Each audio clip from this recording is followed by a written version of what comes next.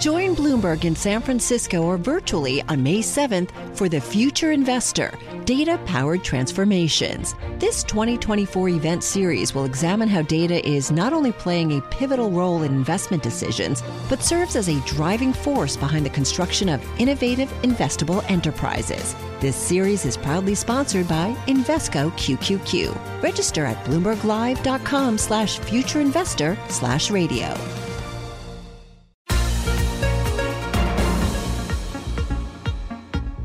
Welcome to the Bloomberg P&L podcast. I'm Pim Fox, along with my co-host, Lisa Abramowitz. Each day, we bring you the most important, noteworthy, and useful interviews for you and your money, whether you're at the grocery store or the trading floor.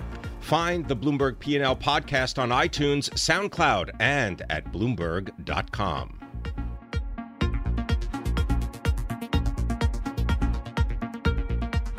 His popularity is peaking. Mark Niquette, politics and national government reporter for Bloomberg News, joins us, along with our colleague, our economics was that? Well, it's, he covers the election. He can now go home and rest for after 600 days of covering. Pim, I would say his relevance is peaking. Whoa. Thank you. Nothing Brendan is Greeley, peaking. economic and politics reporter. Thank you, gentlemen, for being here. Thank you, Mark Niquette. Boy, thank you for that can't get anything past this crowd. Brendan, I understand that you have been dialing around the world, emailing with our colleagues across 140 countries. I have been.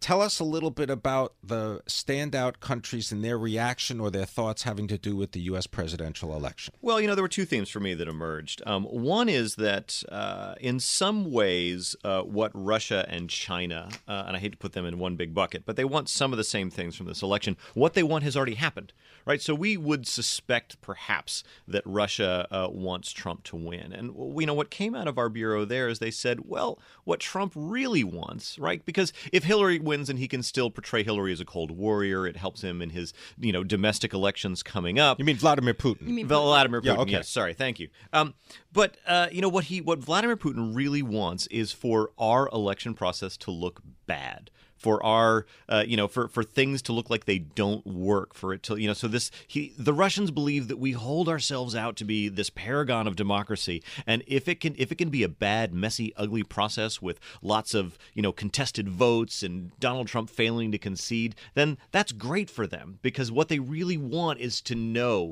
have proved what they know in their heart of hearts, which is that we're just as bad as they are. Well, hold on a second. That brings me to Mark Niquette, who absolutely, in my book, has not peaked. He is just beginning to take off. Mark, is there any indication that what Vladimir Putin wants is happening? Well, if you believe the polls and some of the early voting results we've seen so far, it's not looking good for Vladimir Putin. I mean, it looks like... In other words, things are going smoothly. Yeah, I mean, we don't have sort of reports of mass chaos or hacking yet at the polls. I mean, it's early, obviously. We're just starting voting in some places.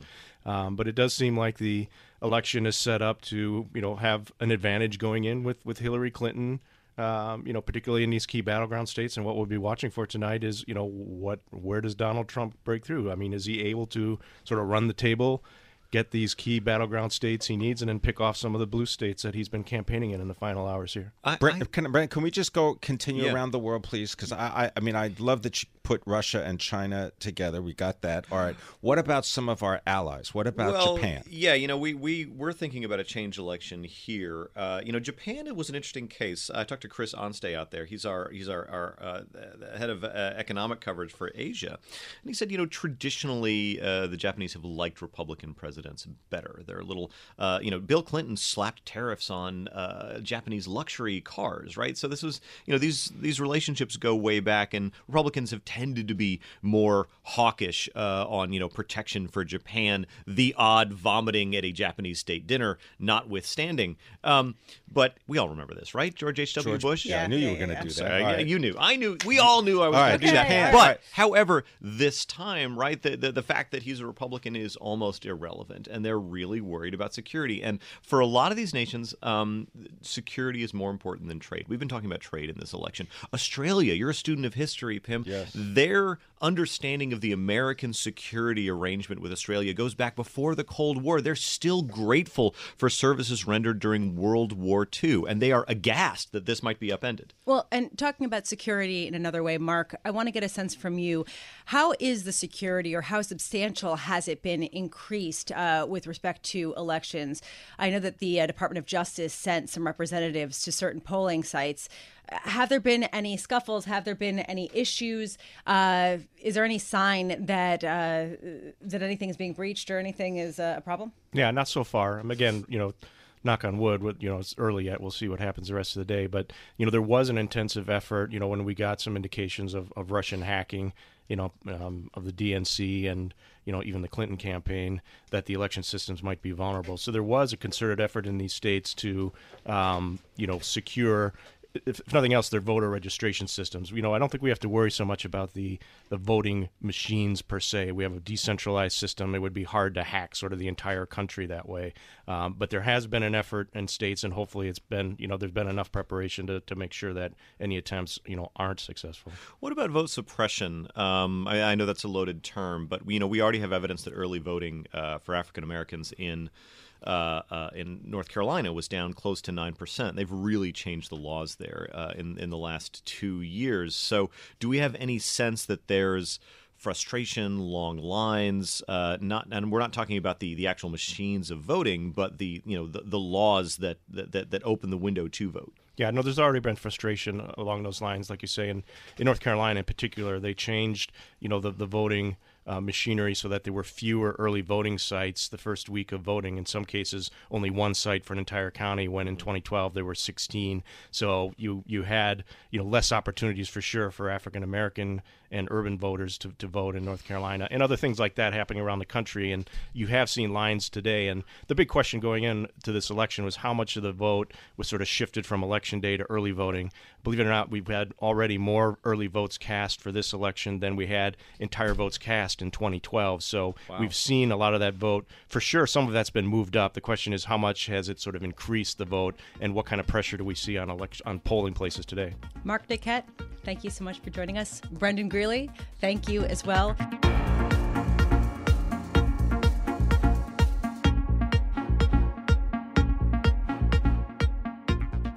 Bonds, bonds, and more bonds. What's a person to do? Well, one thing is to ask Mark Grant. He is the chief fixed income strategist at Hilltop Securities, and he joins us now. Mark Grant, always a pleasure. Go ahead. Tell us your view of what investment opportunities there may be with fixed income given two presidential scenario outcomes.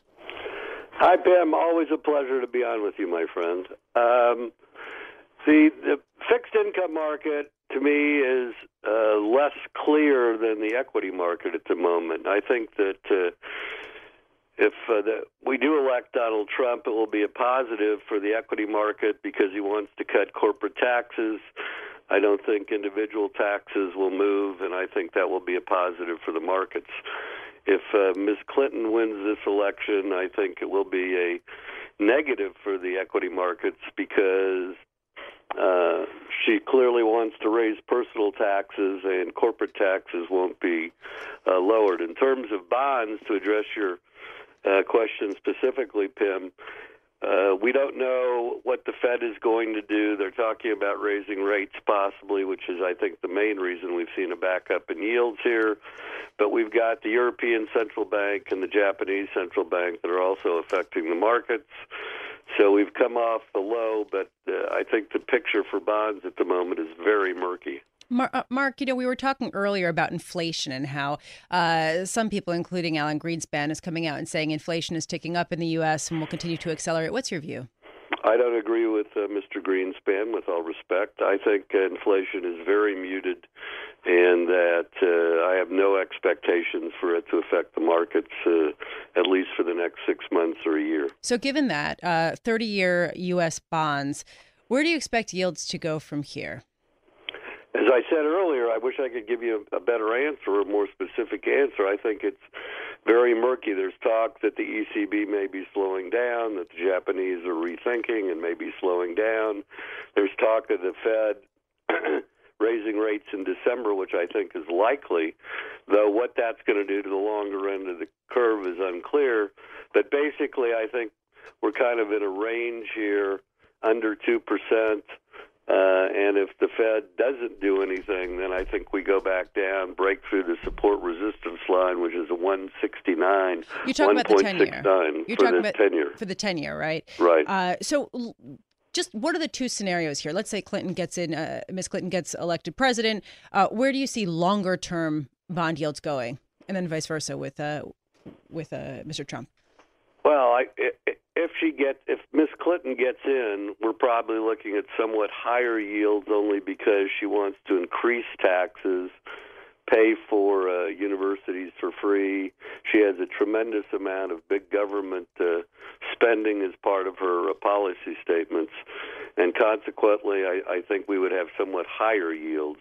If Donald Trump is elected, he also has a lot of infrastructure spending as part of his package, but he wants to lower corporate taxes to 15%, which I think would be a boon for the market, and we would probably have somewhat lower yields.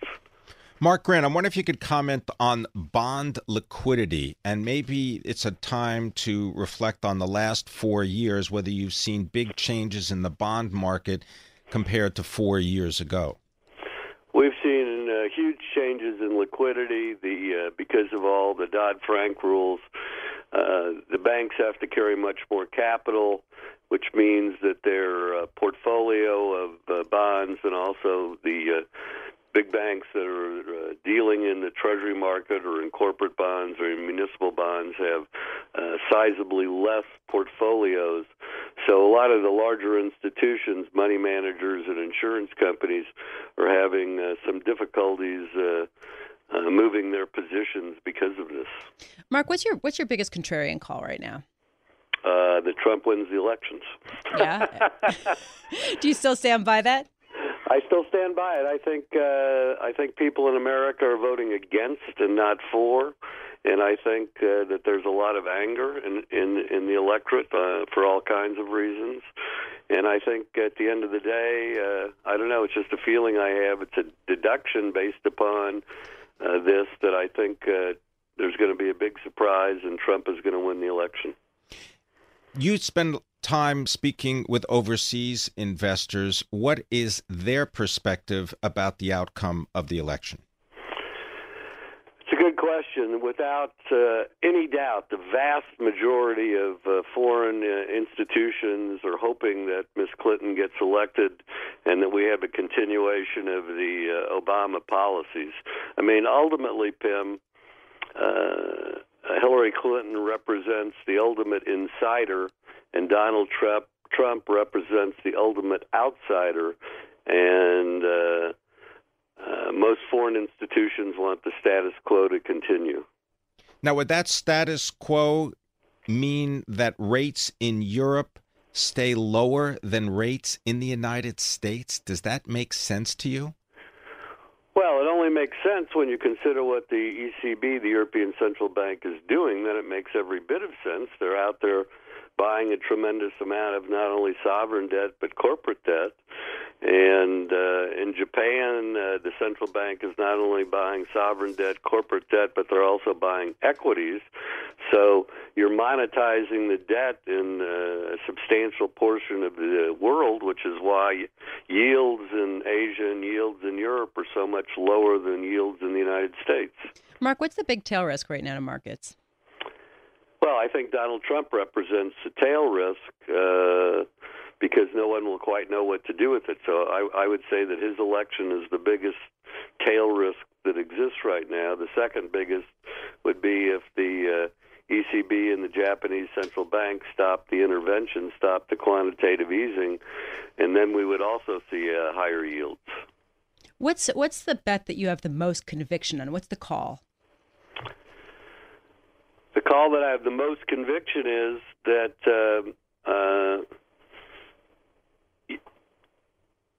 I guess it would be having to do with the election. I feel that Donald Trump is going to get elected. I'm not saying I'm for him, but I think that, again, as I said earlier, there's so much anger in this country about the way the government is being run. People are going to vote in a New York fashion at the Yankee Stadium in the bleachers to throw the bums out. Mark Grant, thank you so much for joining us. Mark Grant, Chief Fixed Income Strategist at Hilltop Securities, taking a look at bonds and the murky picture out there for yields given the current backdrop.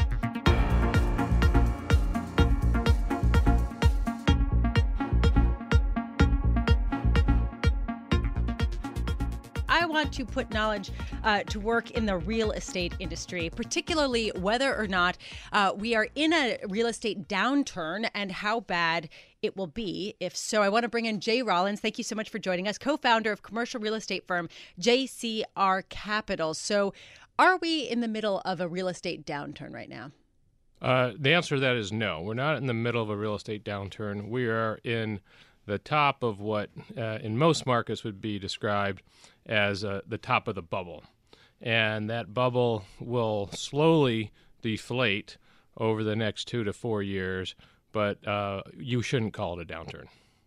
Jay Rollins, tell people a little bit about JCR Capital based in Denver, just so they have an understanding of your perspective. Sure. JCR Capital is a commercial real estate finance company.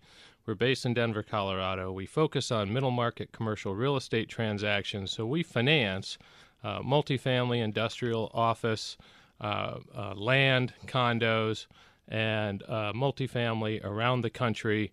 We see transactions from coast to coast. So we have a pretty good finger on the pulse of what's going on in the commercial real estate market. Where is it strong and where is it weak? Can you characterize the markets for us geographically? Oh, it's certainly stronger in the coastal cities. We call them the glamour cities, like you're in New York, so you're part of the glamour crew. But that would be New York. I suspected that much. Yes. With him. That would be New York, L.A., San Francisco, Boston, Washington. Those markets are a little bit insulated from my prior comments because foreign money is coming into those markets and propping up real estate. Still, well, if you're in Japan and you're getting a negative on 2% on your 10-year, you don't mind getting a 4% cap rate on a building. So those markets will continue to be supported by foreign money, but I think the smart money and the interesting play is away from those glamour cities. Where's that? Those are markets like Phoenix, Las Vegas, Houston, Dallas, Tampa. Well, hold on a second, because you were just saying that we're at the top of the bubble and that there might be a little bit of a deflation coming in values. Where is the deflation going to happen if you think that the glamour cities are in a more resilient spot? That's going to happen in the markets I just mentioned, in the Phoenixes, in Denver, in Las Vegas, in Houston, in Dallas. And what you're going to see is a slow decline in values that are not going to be driven by necessarily market fundamentals. It's a little bit more detailed than that. It's going to be driven by the regulated capital exiting the business, the non-regulated capital coming into the business, which is more expensive money, and what the thing that people are not talking about is you're going to see a flattening of top-line rents. In the last 7 years, everyone's made money in this business by increasing rents, but incomes have not increased as much, so you're going to see a flattening of revenues and an increase in the capital structure. Can you just talk a little bit about Dodd-Frank legislation and how that affected the real estate lending business? Sure. Dodd-Frank has worked, and to the chagrin of the CMBS industry. That's commercial mortgage-backed securities. And the whole purpose of Dodd-Frank was to take regulated money, the money that you and I back from the banks, and take them out of the risk game and put in non-regulated money into that game. And that's exactly what happened. And you're seeing the exact result in the CMBS market. The CMBS market is a small shell of its former self and will continue to be because of the Dodd-Frank regulation. So there's a lot of whining on Wall Street about it, but Main Street has been protected by Dodd-Frank. So, Jay, if you do expect a decrease in prices in places like Phoenix and Denver, when do you buy? Well, in the middle market, it's interesting. We're buying all the time. And the other thing that people don't talk about in the middle market where we play, which we describe as assets that are $50 million or less, the story that no one's reporting, but you'll hear it here first on Bloomberg Radio, is the changing demographic of the ownership base of those markets. Those owners of those assets are not institutions. They are individuals and partnerships of individuals. These people tend to be between the ages of 50 and 75. They are exiting the business. And when they exit the business, through death, divorce, health issues, that creates an opportunity to come in and buy, and it may not be at the top of the market. It may not be through a marketing sales, but that is the opportunity. Thank you very much. Jay Rollins, I hope you'll spend more time with us in the future. Managing Principal, Co-founder, JCR Capital, based in Denver.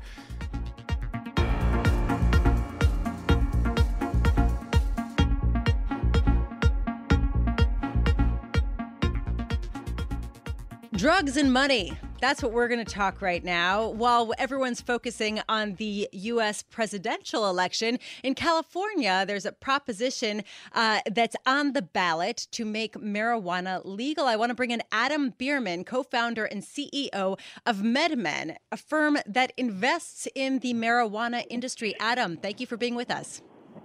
Thanks for having me. So do you think this is going to pass in California? It's one of those things. I don't want to say too much and then people don't go vote, but I don't think we have that kind of power. So, yeah, I do think that I think we'll have success with Prop 64 today. Obviously, until it's done, it's not done. There's still a lot of people working very hard. This is not a standard day for us. We are running around like crazy, but everything indicates that it will pass. Adam, tell us about the money involved in the industry if the ballot initiative is successful, and then can you give us an example of something that MedMen has done so we get the connection with what it is you're doing in the industry? Sure, absolutely. Well, I think if you're going to follow the money, tomorrow or starting tomorrow, I think California is really a watershed moment for everything that a lot of people have worked their entire lives to create as far as an opportunity goes from a commercial perspective in regards to the industry. With California going, you've got a newly created market that's worth an excess projection of $8 billion a year. And with that, there's no longer ignoring the reality of this industry. And I think, if you're going to, again, follow the money, I think that you'll see participation start to happen and you'll see capital formation, around the space like we've never seen with velocity that, we could never have anticipated, 6 months ago, 12 months ago, even 3 weeks ago. Right.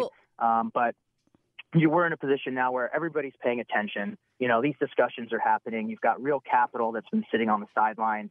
And with California going and that type of opportunity, that capital can't sit on the sidelines anymore. So I think you'll see a flood of capital into the space on the heels of hopefully California passing, as well as, we're talking about there are 5 states that are voting to legalize recreational marijuana today. Right. So your firm MedMen was created in 2007 and is based in Los Angeles. Has helped also more than 100 businesses enter in the legal marijuana market. What kind of businesses are these?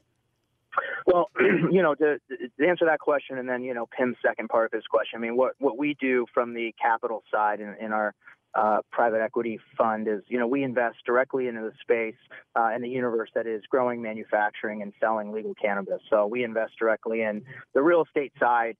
We invest all the way up to the business on top. So if you're going to talk about California and, the types of opportunities that are presenting themselves today, and then on the heels of hopefully passing Prop 64, we're investing in zoned real estate that is zoned for marijuana. The business on top of that piece of real estate when recreational passes is, that much more valuable, willing to pay that much more of a premium to sit on that plot of land that's entitled for a marijuana business. So just as a quick example as to what happens and the kind of consequences of recreational passing to a company like ours or a fund like ours that's putting dollars to work in the space, I guess that would be an example. Now, Adam, the number of states, 9 states, are going to have marijuana-related ballot measures. They're on the ballot today. Mm-hmm. Is there a state other than California that you believe investors ought to be paying attention to as perhaps big players? They're all going to go after the big market, but is there business opportunity in some of the other states? Where's the best place? Well, I think there's business opportunities everywhere. I don't select one state over another. I think the opportunities just differ on a state by state basis, and furthermore, for the investors, opportunities differ based, on an investor to investor basis, right? So, retail investors, I think tomorrow are going to take advantage of, stock opportunities, buying into companies that are publicly traded, that are real viable companies that are creating lines of their. But it's difficult. But I got to say, it's difficult to find them in the fine print. It's not difficult to find the name cannabis or marijuana in the name of a company. Sure, right, but I think that kind of information comes to the surface as this industry becomes, more publicly, promoted and more publicly kind of, palatable, if you will. So, I think all that changes. I think it depends on the investor and depends on the mandate. If you're a retail investor and you're buying stocks, and as of tomorrow you decide to take a look at Scotts Miracle-Gro because they decided to put $500 million into cannabis, then you do that. If you are, a fund like ours, we have now more access to deploy more capital into more markets as of tomorrow. If you're a high net worth individual and you happen to live somewhere, in the Northeast, and Massachusetts, passes recreational marijuana, there'll be opportunities there, whether you're investing directly into the space, into one of the license holders that's raising capital, maybe you're making a real estate play there, or maybe, providing debt or a loan. So there's this is a real, I say this all the time, this is a real industry. All right, well, we're gonna check in with you as we get the results of the ballot initiatives, and we'll follow up with Adam Bierman. He is the co-founder and the chief executive of MedMen. They're based in Los Angeles.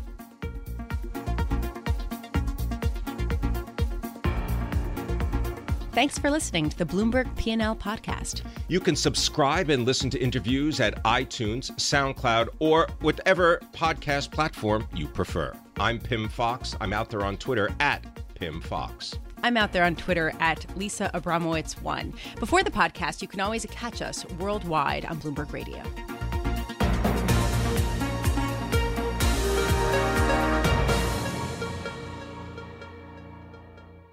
Join Bloomberg in San Francisco or virtually on May 7th for The Future Investor, Data-Powered Transformations. This 2024 event series will examine how data is not only playing a pivotal role in investment decisions, but serves as a driving force behind the construction of innovative, investable enterprises. This series is proudly sponsored by Invesco QQQ. Register at BloombergLive.com/futureinvestor/radio.